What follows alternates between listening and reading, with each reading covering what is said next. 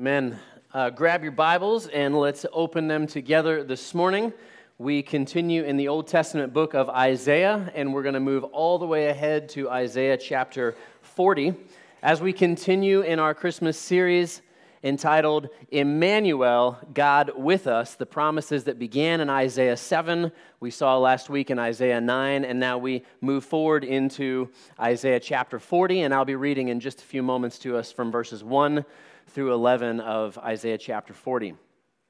As you are turning there, I want to read to you, to begin, an excerpt of a letter, and this is a letter that was written by a Nazi German soldier who was fighting at the time in Stalingrad, Russia in 1943, January of 1943. If you know your history at all, or if you don't, I'll tell you, this is just a few days before the Germans would be forced to retreat out of Russia after what proved to be an incredibly bloody and failed attempt to invade Russia in wintertime, which is why nobody should ever try and invade Russia in wintertime. These are the words of his letter, and it hits at an important moment in the history of World War II and really of the world, because the defeat of the Germans at Stalingrad would prove to be, in many ways, the turning point of the war, and it signaled the beginning of the end of what I'll call the false hope and the false promises, certainly, of Nazi Germany. So this soldier writes this. He says, "The Führer," that's Hitler, "the Führer made a firm promise to bail us out of here. They read it to us, and we believed in it firmly. Even now, I still believe it because I have to believe in something.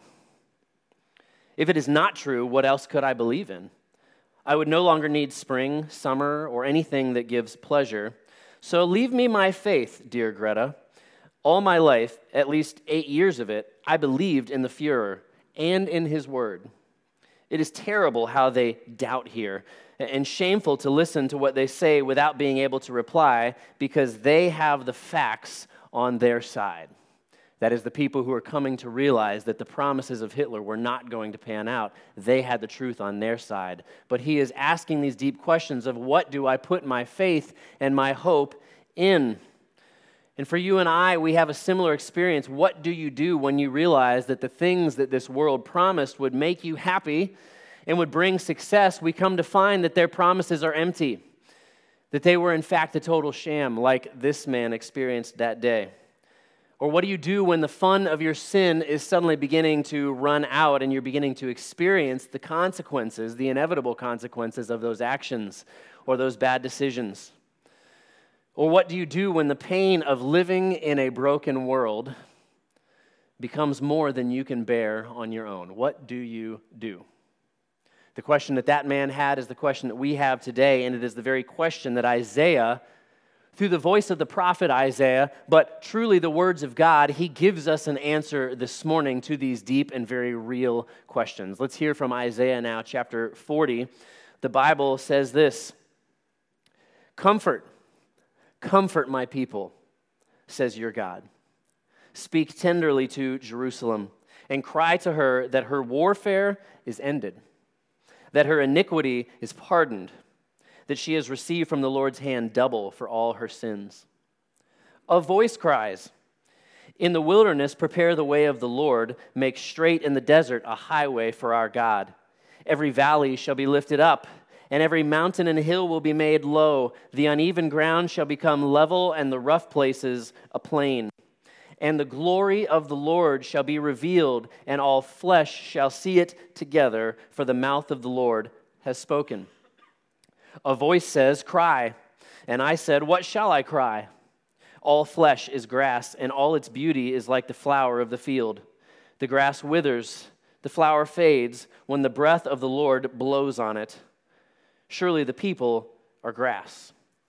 The grass withers, the flower fades, but the word of our God will stand forever. Go on up to a high mountain, O Zion, herald of good news. Lift up your voice with strength, O Jerusalem, herald of good news. Lift it up, fear not. Say to the cities of Judah, behold your God. Behold, the Lord comes with might, and his arm rules for him. Behold, his reward is with him, and his recompense before him. He will tend his flock like a shepherd. He will gather the lambs in his arms. He will carry them in his bosom and gently lead those that are with young. Thus far, the reading of God's word. Let's take a moment and go to this promised Heavenly Father and King. Lord Jesus, we thank you that this word is your word and that it is the promise that you yourself have fulfilled. And so, Father, I pray that you might fill us with hope this morning afresh as we go to you in your word, Lord. Open our eyes to see more of your glorious light, we pray. In Jesus' name, amen. 3 ways this morning from this passage that God promises his people comfort in a broken world. And oh, how we need it yet afresh today. Number 1 is this. I want you to see the context. The context of God's comfort is in the middle of our failures. The context of God's comfort comes in the middle of our failures. I had a very unique and special opportunity this week to visit a young man in Brevard County Jail.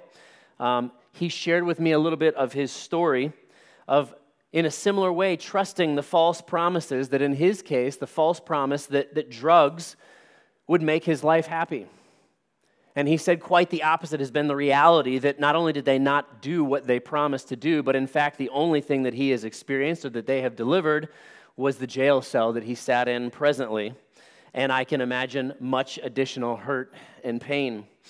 But even through the foggy glass wall that he and I spoke through, his face clearly lit up when he began to share with me, not I with him, about what Jesus has done and is doing in his life. He told me about the joy that he experienced a few years ago when he came to know Jesus. He said this, he said, "Nothing has brought me hope like knowing that no matter what I've done, that Jesus says to me, I have already taken care of it." He said, Jesus will never leave me, and now I just want to know him more, and I want to learn more about him from his word. And that was the topic of our conversation, is how we might be a part of him growing and us growing together. But even in his present situation, he has already found other inmates who similarly have met Christ and know Christ, and together they are encouraging one another in God's word together and reminding each other that regardless of the circumstances or their failures, that God is a God of hope, that God is a God who delivers on his promises and who brings joy. Ray Ortlund Jr. is the father of Dane Ortlund, the author of the book that we have been reading this Christmas Advent season, the Gentle and Lowly book. His dad writes this in his own commentary about Isaiah chapter 40. He says this, "When we see how far we have fallen and how broken the world is, it explains something. It explains why disappointment pervades our experience. As we see more and more of life, we are confronted with disappointment so persistently and so convincingly, hope starts to look just plain stupid. We become disappointed in our ideals, disappointed in romance, disappointed in our careers, disappointed in the people we trust, disappointed in ourselves. When all human hopes have let us down, we might be ready for the only real salvation that exists." See, finding real hope begins with admitting that the things that I have been counting on and have been chasing can't deliver what they have promised. But real hope finds its completion and culmination in the arms of a God who has come to us and said, I am enough. I am more than enough for you. And he comes to us in the context of our failures. He does not wait for us to clean ourselves up, but he meets us where we are at. One chapter earlier from Isaiah 40, if we go back to Isaiah chapter 39, it explains the context for Judah. See, Isaiah predicts in Isaiah chapter 39 that God's people, Judah, would experience in a future moment exile and complete destruction at the hands of the nation of Babylon because God was sending judgment through them for Judah's consistent and persistent rebellion and sin. This prophecy that we get in Isaiah 39 is fulfilled historically about 100 years later in 586 BC. And in that moment, God's people hit what I can only describe as rock bottom because of the pages of Isaiah that chronicle their constant and perpetual choice to reject God, keep him at a distance, believe they know better for their own lives, dismiss God's law, and believe that they can do it themselves, that the broken things of this world can satisfy. And it is the same for us. When we reject Jesus as Lord and we make ourselves Lord, we put ourselves in that position. When we turn to sin and assume that it will somehow make us happy, or when we will inevitably find ourselves brokenhearted, destroyed, bitter, disillusioned, all of which Judah in this moment is presently experiencing in advance of us. But now, says Isaiah chapter 40 and verse 1, but now comfort. Comfort to my people, Judah. Comfort to my people, Israel. Real comfort and joy. See, Isaiah begins a new section even in the book of Isaiah, one in which the prophecy of Isaiah will speak not only to the future people of Judah, but to those of us sitting here under God's word even now by the power of the Holy Spirit. God has not revoked his offer of grace through faith, even if you have thus far rejected his offer. His grace is still here, and he is still available. The Bible says that in tender words, he is calling you back to his side. He has come. He is God with us, as we heard in Isaiah chapter 7, and he has made himself accessible to all people. And when you come to him in saving faith, the Bible says here in the first two verses that our war of sinful rebellion against God is ended. The ugliness of our sin is pardoned, says Isaiah chapter 40 and verse 2, because God the Father has sent one to this world who can save us, who can bring peace with God, and who can pay the punishment for our sins. The occasion of God's promise of comfort is in the middle of our failures. He has come to us. He has come to you right where you are. But secondly, this passage tells us this: the content of God's comfort is his glory, now and forever. The content of God's comforting promises is his glory, and it starts now and it lasts for forever. Looking at verses 3 through 5 again from our text, the Bible says this: a voice cries, "In the wilderness, prepare the way of the Lord. Make straight in the desert a highway for our God. Every valley shall be lifted up, and every mountain and hill be made low. The uneven ground shall become level, and the rough places a plain. And the glory of the Lord shall be revealed, and all flesh shall see it together, for the mouth of the Lord has spoken." He comes. He offers true salvation. He offers real glory, and everybody one day will see it and will no longer be able to deny its reality. One of the oldest Christmas carols that we know of dates all the way back to the 16th century, and the lyrics say this: "God rest, ye merry gentlemen. Let nothing you dismay. Remember Christ our Savior was born on Christmas Day to save us all from Satan's power when we were gone astray. O tidings of comfort and joy."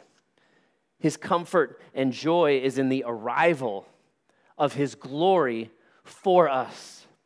When the angels arrived to share the good news with the shepherds that very day, it says that the glory of the Lord shone all around them, and the angels sang, "Glory to God in the highest, and peace on earth among men." Isaiah's vision here in chapter 40 of one in the wilderness who will prepare the way of the Lord has been fulfilled. Look at the New Testament in the book of John, chapter 1. John the Baptist that is, replied in the words of Isaiah the prophet, "I am the voice of one calling in the wilderness. Make straight the way for the Lord." Verse 26, John goes on to say, "I baptize with water, but among you stands one you do not know. He is the one who comes after me, the straps of whose sandals I am not worthy to untie." Verse 29, the next day John saw Jesus coming toward him and said, "Look, the Lamb of God, who takes away the sins of the world." God promised through Isaiah that he would send himself. And at Christmas time, we celebrate that Jesus is the Son of God, who has become fully man while continuing to be fully God and brings the promise of salvation available to the whole world.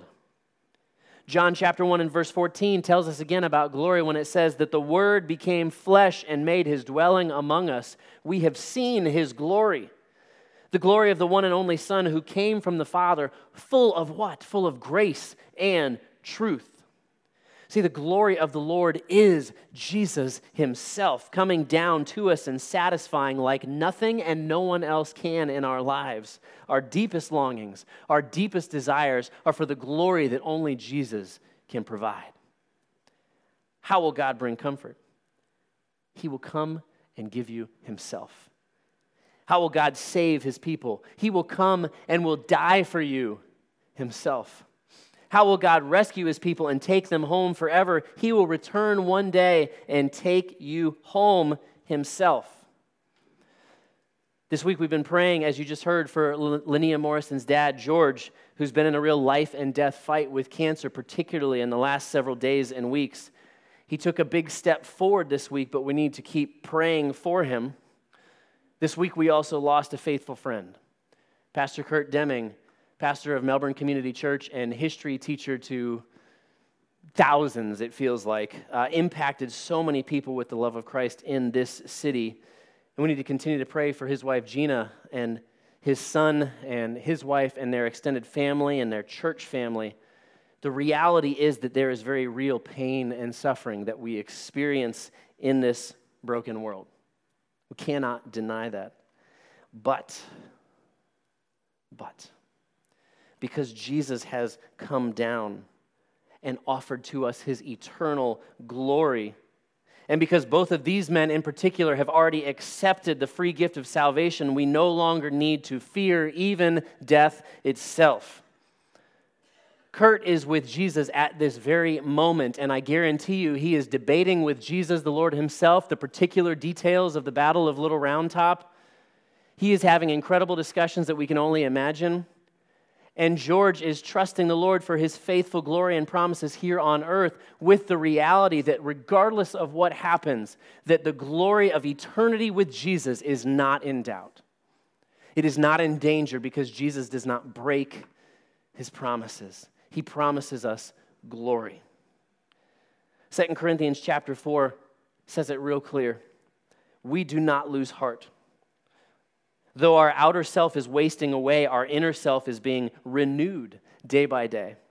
For this light, momentary affliction, and it is, this life is a light and momentary affliction, is preparing for us an eternal weight of glory beyond all comparison as we look not to the things that are seen, but to the things that are unseen. For the things that are seen are transient, but the things that are unseen are eternal. His gift of glory isn't just a future thing, though, and it is. His gift of glory is a now thing. It is a here and now thing because Jesus has come. Isaiah alludes to this in verses 3 through 5 as well. Isaiah says he's coming to shake things up in your life right here and right now, and that should make us tremble and rejoice, believers. Isaiah says the one who created every mountain, the one who was there at the creation of every valley, he is coming and he is going to lift up the valleys in your life and he is going to break down the mountains in your life.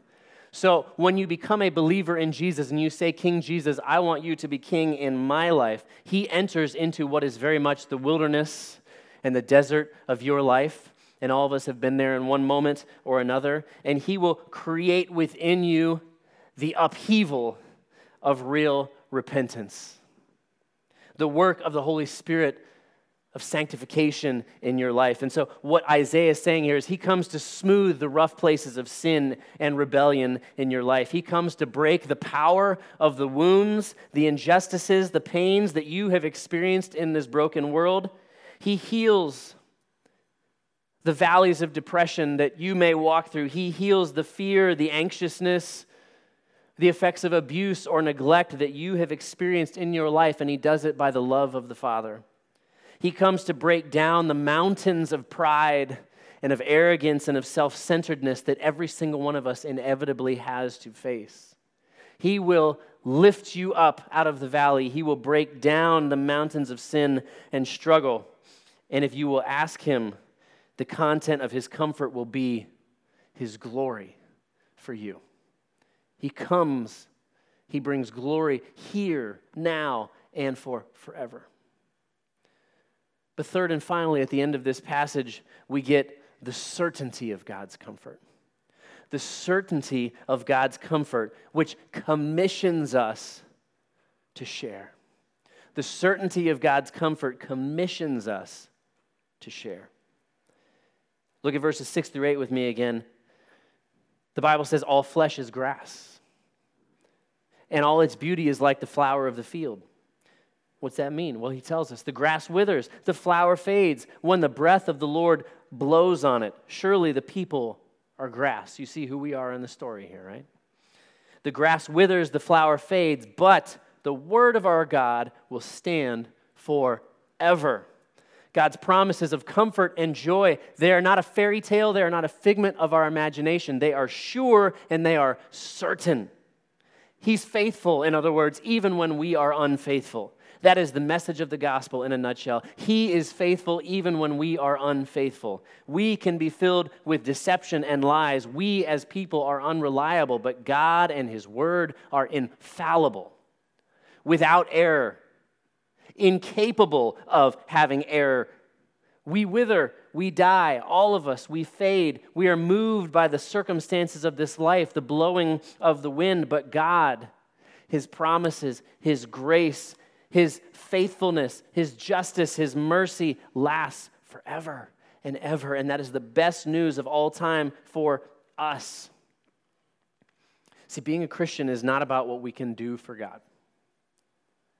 Say that again. Being a Christian is not about what we can do for God. Christianity is about what God, in his grace, has already done for us and will always do for us. It is not based on my ability to keep promises, because I cannot and I will not. It is based on his promises that he always comes through on. Christianity is a response. It's a response of faith, of trust that leads to obedience, but it is trust in the God who reigns forever. And because of the surety, the certainty of his promise, God invites us into that promise and says, I am co-missioning you. I am asking you to join with me in my mission, the mission that the gospel might be known around the world, that lives would be changed and saved forever. It's my mission, says Jesus, and I am inviting you into it to be commissioned to share this same good news. What you have tasted and seen and experienced, I want others to know it and experience it as well. And so he ends here in verse 9, go on up to a high mountain, O Zion, herald of good news. Lift up your voice with strength, O Jerusalem, a herald of good news. Lift it up, fear not. Say to the cities of Judah, behold your God. The prophet here is saying that those who have experienced the goodness of God can and must tell others about him. We sing another song at Christmas time that goes like this, go tell it on the mountain. Over the hills and everywhere, go tell it on the mountain. What? That Jesus Christ is born. Herein lies the substance of that song. Spread the glory and the good news of the gospel of Jesus Christ as you behold your God, as you see him for who he is, his grace and his mercy and glory. Let that love propel you to share it with other people. Not the mistaken idea that if I don't do good things for God, he's not going to be interested in me. Or I have to do enough things to earn God's pleasure or to prove to him that I'm worthy of his attention. No. Let his love for you drive you to share his love with others. I'm very grateful to all those of you who walked through a neighborhood and knocked on doors yesterday to invite in some small way people to experience the glory of Jesus. Not us, Jesus. I'm grateful to all of you who, in a very practical way, bought and wrapped and put together gifts and collections of gifts to go out to families in our public schools so that they would see in some small way, that they would taste and see the glory of Jesus, the generosity of Jesus, and it might draw them into ultimately saving faith. But you may have a very real question as a Christian: what exactly do I tell them if I am commissioned to share the good news of the gospel? What do I say? Verses 10 and 11, in a way that only Isaiah the prophet could say, gives us a sense of what that is. Again, he says this: "Behold, the Lord God comes with might, and his arm rules for him. Behold, his reward is with him, and his recompense before him." Those are two important words, reward and recompense. "He will tend his flock like a shepherd. He will gather the lambs in his arms. He will carry them in his bosom and gently lead those that are with young." Jesus is strong and powerful. That means you can trust him. Tell people who want to know or who are asking, or maybe they don't want to know, but you can tell people that Jesus is strong. He is a conquering king. But he's a very unique conquering king, isn't he? He is a king who left his throne when he didn't have to, who gave up all of it to come here to be among us. He is a king who set aside his crown to die for us. The king left his comfort to give you his comfort. You can tell them that Jesus is fully God and fully man. That means he was tempted in every way that you and I are tempted, with one really important difference. He never sinned. Not once. And he never will. Instead, Jesus went to the cross. He paid the penalty, the recompense. He took on the compensation for sin that we deserved, so that you and I could experience the reward of a perfect life, the comfort of eternity with God in heaven, and the greatest trade, or the greatest exchange of all time. You can tell people that Jesus is wealthy beyond imagination and generous beyond our ability to comprehend. He offered a reward to us that we did not earn. He offers to take the punishment or the recompense that we did earn, and he makes that exchange available to us entirely by grace. And in this passage reminds us of a reality that is so important and yet so unpopular, that you will experience God's eternal grace or his eternal justice.